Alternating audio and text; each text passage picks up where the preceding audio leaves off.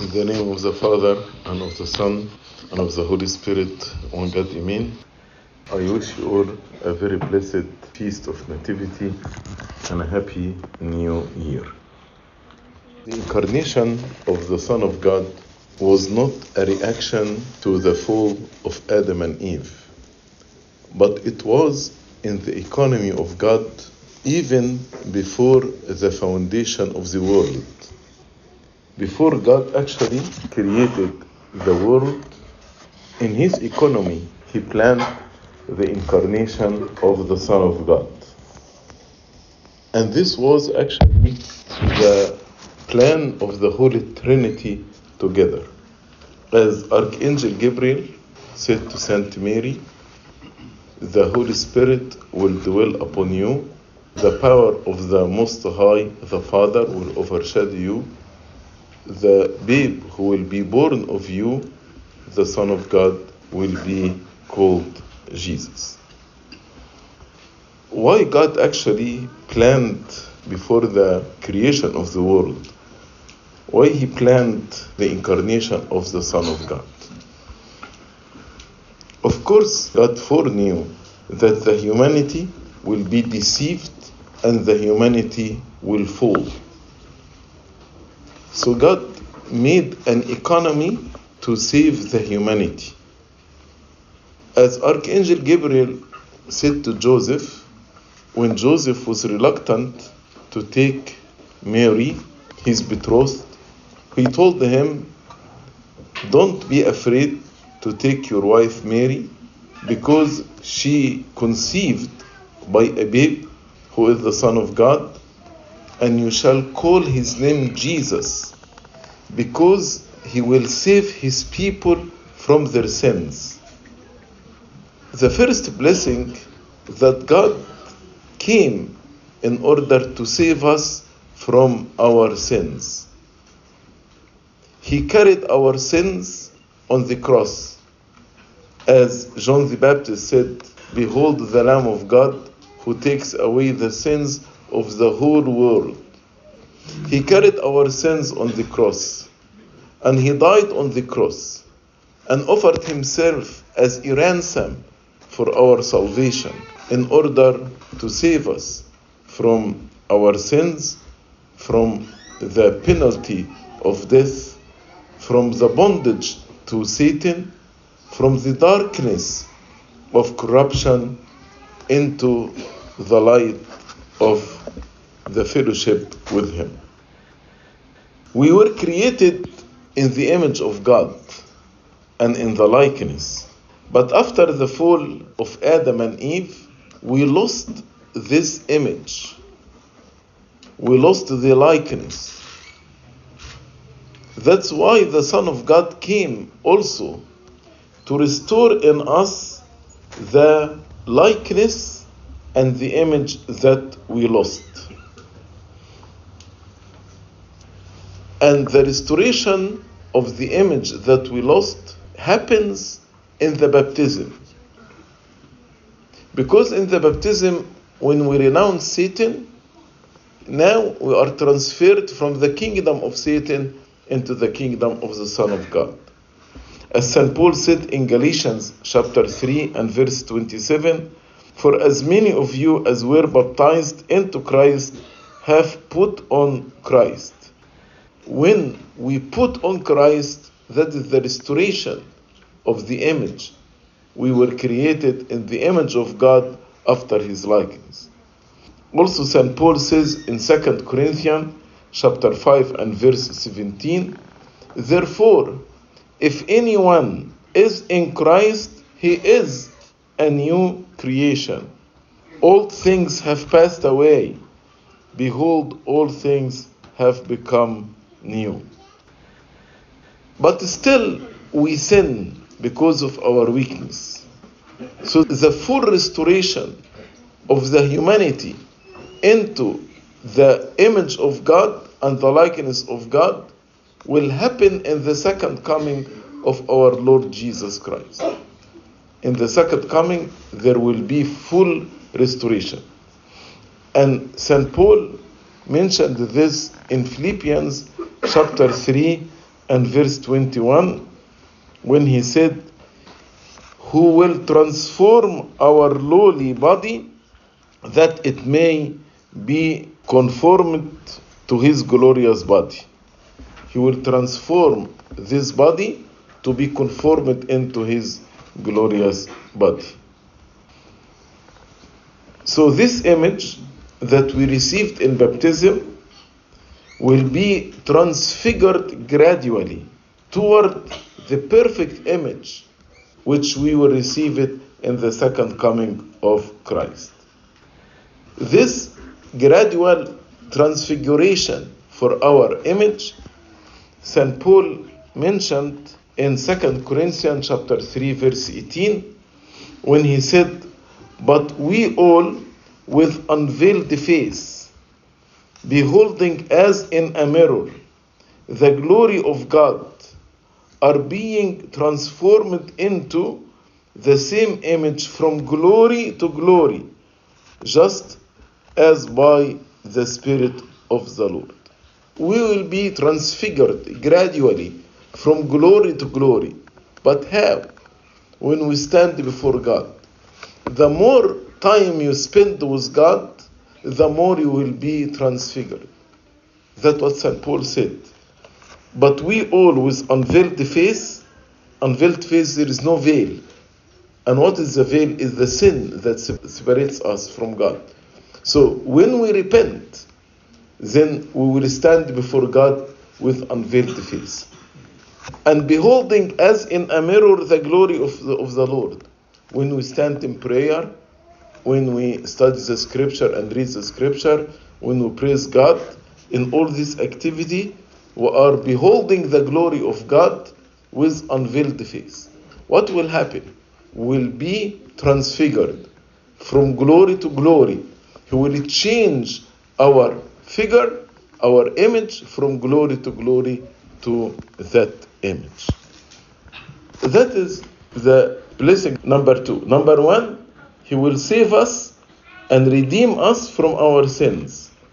He is the ransom who came and paid our penalty and carried our sins and died on the cross to save us from our sins.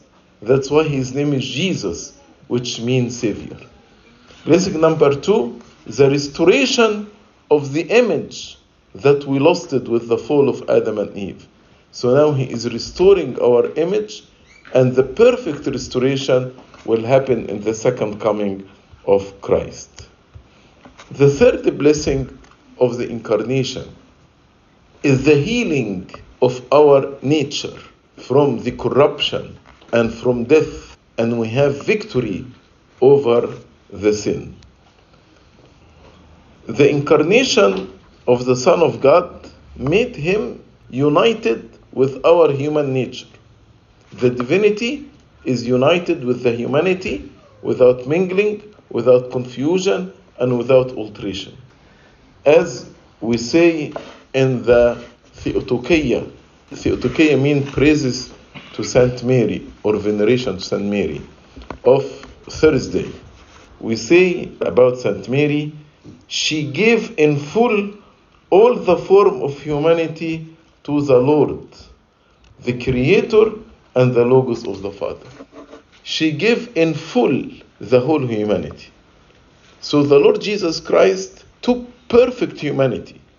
He is perfect human and perfect divine. And these two natures are united together in a mystical way, without mingling, without confusion, and without alteration. At the moment in which the divinity was united to our humanity, at the same moment, the humanity was cleansed from all corruption. Because it is impossible that the corrupted nature will remain with the Lord Jesus Christ. So in the moment of the union, when the divinity took this humanity, the perfect humanity, he cleansed our humanity from the corruption. And now, when we partake of his body and his blood in communion, the Eucharist is called the life-giving flesh. What will happen? He actually cleansed our humanity from the corruption. And we become without corruption.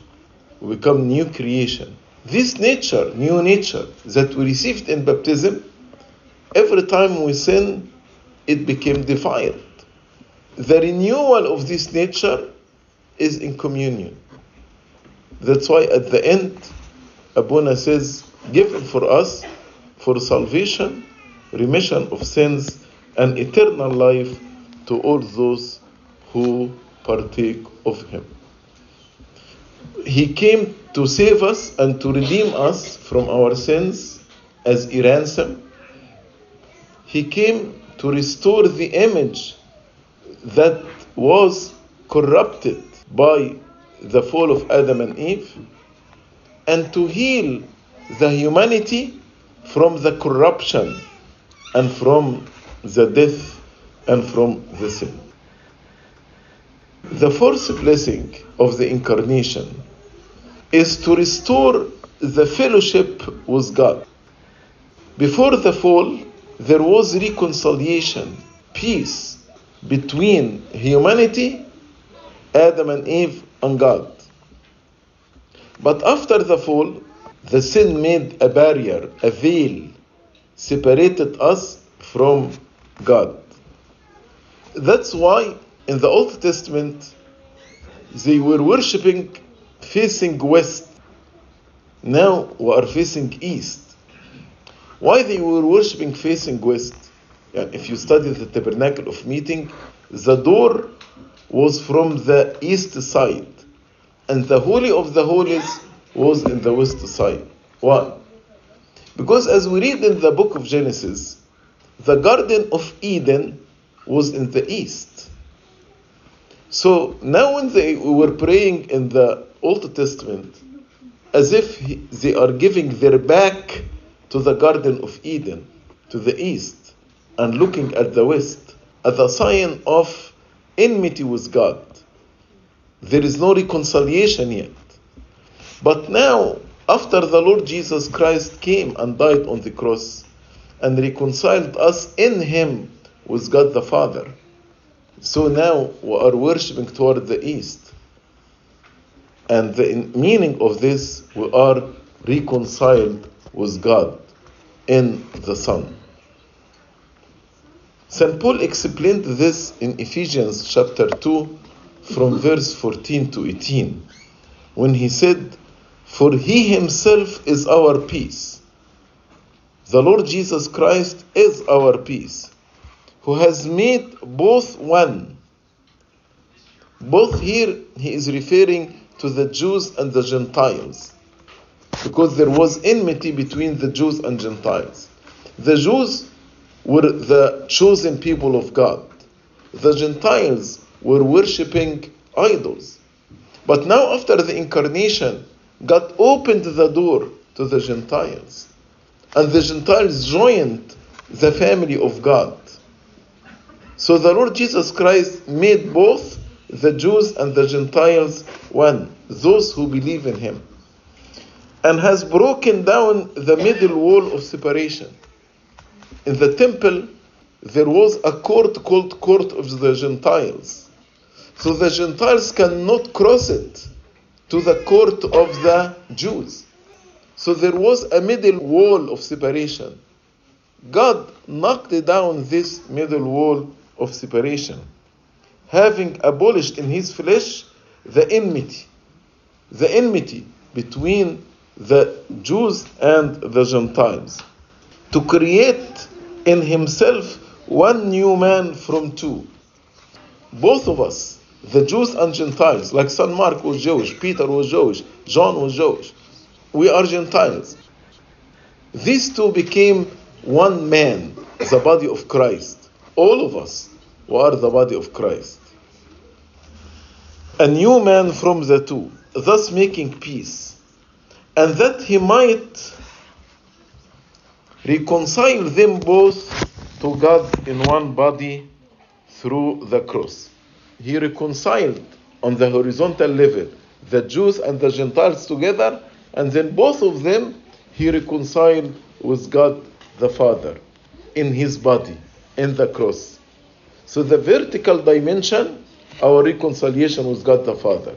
The horizontal dimension is the reconciliation between the Jews and the Gentiles.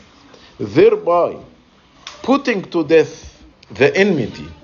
And he came and preached peace to you who were afar off, to the Gentiles, and to those who were near, the Jews. For through him we both have access by one Spirit to the Father. This is beautiful, that he restored our relationship with one another and restored our relationship with God the Father. That's why the angels glorified God and said, peace on earth, because he is our peace. And he reconciled us with God and reconciled the man with his brother. And now actually, while we are celebrating the Feast of Nativity, and the angels chanting and singing peace on earth, are we in peace with one another? Are families in peace with one another? Or families together? Or with other people? Or there is conflict and the middle wall of separation still exists? If you are celebrating the Nativity of Christ, this middle wall of separation should be knocked down, should be broken down. Otherwise, this is not the Feast of Nativity. So he came to save us from our sins. He came to restore the image that we lost it. He came to heal our nature from the corruption. He came to restore our relationship with God the Father and with one another. And the last point, he came to restore the life of holiness and righteousness. Before Christ, it was impossible for anyone to live life of holiness. Yes, many people fought the good fight, like Elijah, like David, like Daniel, like Ezekiel. But all of them, they committed sins. And according to the law, if you break one commandment, you are guilty of all. And you are under sentence of death. So the holiness and the righteousness was like impossible before Christ. But after Christ, because he shed his blood on the cross, and he gave us means to cleanse ourselves from the sins and from any defilement.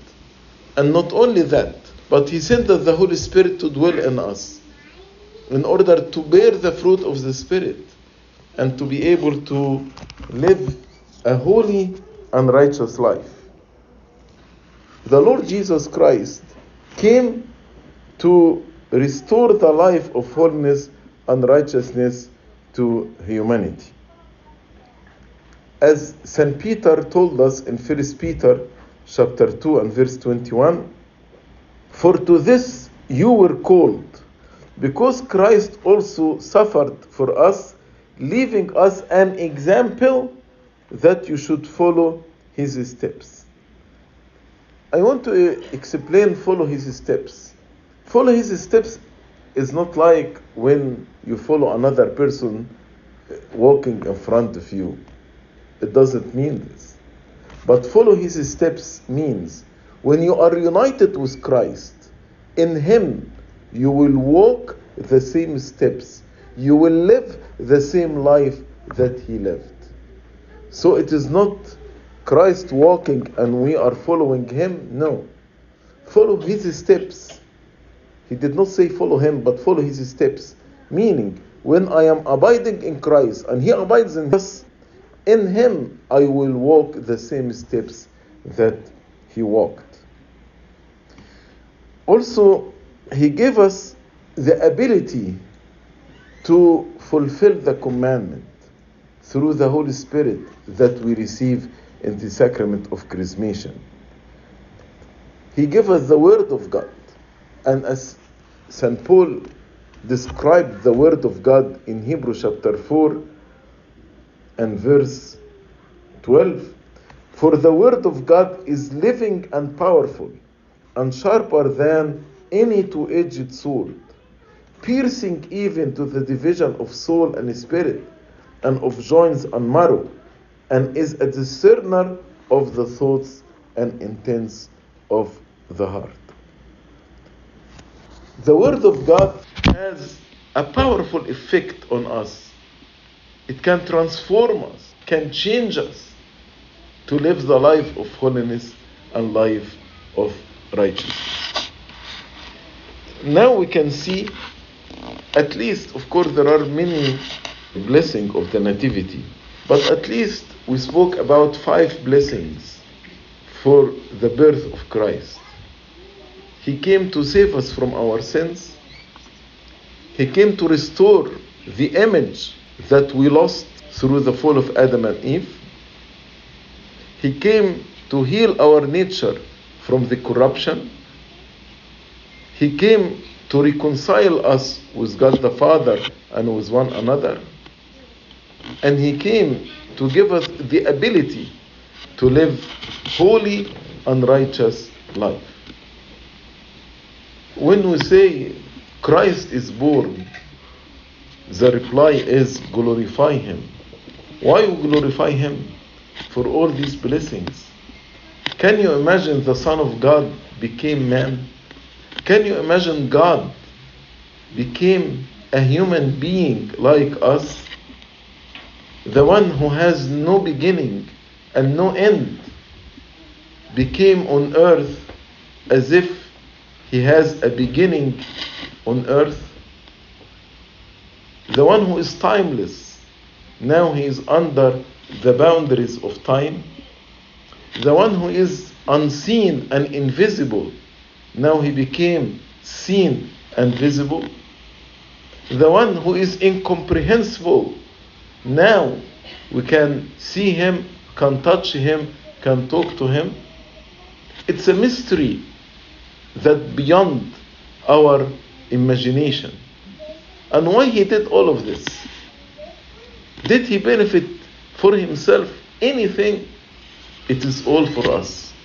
It is all for our sake. This manifested to us His goodwill toward us, His pleasure toward us, His love and His compassion toward us. That's why the angel said, "Glory to God in the highest," who made this economy. When we reflect on all these blessings, we glorify Him. Glory to God in the highest. And He came to restore the peace on earth. And through His incarnation, we saw His goodwill toward men, His pleasure, His love, His compassion toward us. That's why indeed the heavenly hosts chanted and said, "Glory to God in the highest, peace on earth and goodwill toward men.